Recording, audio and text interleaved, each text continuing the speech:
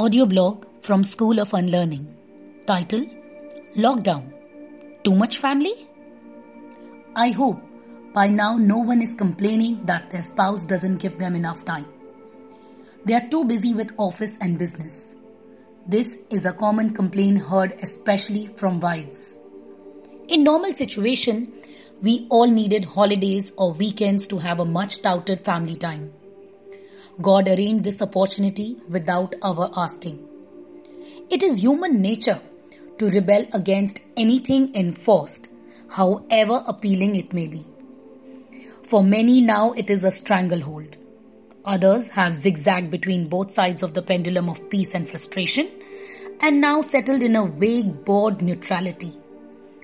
Some have taken reverse gear and now feel cumbersome going back to work again. But one thing is sure, no one is complaining that they don't get family time. We have entered the third month of the lockdown, and the initial tolerant happy period of cooperation mixed with caution is slowly weaning off. People have become bolder and the cops are beginning to look the other way. There can be no doubt that quarantine or lockdown can be extremely stressful. Confined to your homes round the clock, the constant fear of infection, the tedium, the monotony, boredom, lack of groceries, and the fear of financial loss can drive people up the wall. Things you overlook in an ordinary day can seem unbearable when you are tied together for months. Many marriages are under strain, and some new stories and developments are underway. Ram Das Richard Alpert, a popular author devotee of Neem Karoli Baba, famously quipped, "If you think you are enlightened, go and spend a week with your family." Though he said that in jest, but there is a deeper truth hidden in the words. Paramhansa Yogananda once said that marriage between man and woman is for the purpose of each partner helping to uplift the other in a commitment of divine friendship, love and loyalty that will move both souls closer to their true nature in the incarnation they share. Marriage is meant for the self-controlled propagation of the species and for assisting one another to learn the selflessness of love in faithfulness, giving and sharing. And for the advanced few, it is one means of soul union for liberation after finding the perfect love of God by intense spiritual discipline, sexual sublimation, and meditation. There is always more potential to go deeper in a relationship. Marriages, once beyond the physical attraction, open up doors to unfold the deeper aspects of our mind and soul.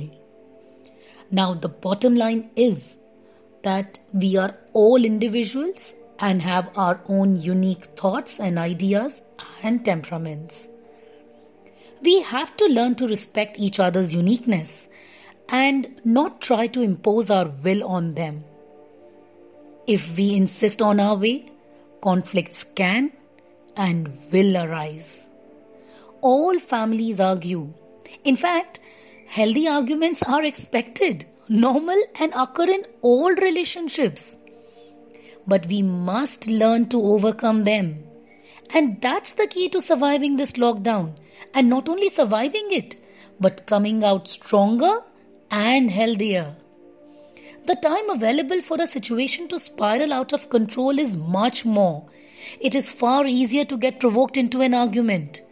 At the end of an argument, when you really sit down to analyze what triggered it, you find that it was your mood and it did not have anything to do at all with the other person's attitude or behavior. Now, what can be more ridiculous than that? The first thing to understand is that this pandemic is not of our own making and that we have no control over the worldwide phenomena. We must start perceiving this lockdown through a different lens. from one of imprisonment and captivity to one of togetherness and a God-given time to share, care, and laugh with one another. When our children see us sailing through the crisis with calmness and ease, being sympathetic and considerate, sharing and caring with one another, we are providing them with great tools that will help them negotiate the great perils of life. They will understand that testing times test you, but they are not insurmountable. This is the time to teach them life lessons that no school can ever teach them. This is an opportunity that may never come your way again. We at Soul advocate 5 tips for you to adopt, and we assure you that you will treat the lockdown as a God-sent period to heal, to introspect, and to rather enjoy. 1. Accept the situation. Don't resist it. You cannot change it because you did not make it. Look at fear in the eye with confidence and energy. You will see the fear melt away. 2. Learn how to coexist. When staying confined at home, it is easy to get on each other's nerves. Give each other space. People will make mistakes and have expectations just like we all do. 3. Don't be judgmental. Understandably, the longer we know someone, sooner we start judging. Familiarity may beget contempt. That's the real challenge.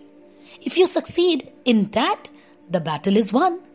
Chat, discuss, play, share work, daily chores of cooking and cleaning. 4. Show gratitude and be appreciative of all that the others are doing for you, even if it is allowing you to watch your favorite show. For the internet provider without whom no contacts would have been possible. For the hospital staffs, for the police who is manning the streets, for your trash collector every day, and for your local grocery store. 5. Renew your ties. People normally have a lack of time and remain stressed in life due to work pressures.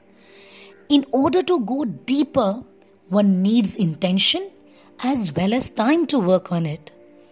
Now is the time. Explore, repair, revive, enrich, and recalibrate the bonds of love. Find love in simpler things and all the nothings. Deepen your family bonds over meals that you have cooked together, letting go of control and letting the others be themselves, and by playing and praying together. Remember, this opportunity is not going to come again anytime soon. When you become grandparents, you are going to tell stories of 2020. The last time this happened was in 1920. You are born in an opportunistic time of lifelong experience.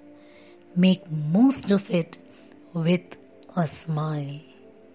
With love from School of Unlearning, realigning consciousness.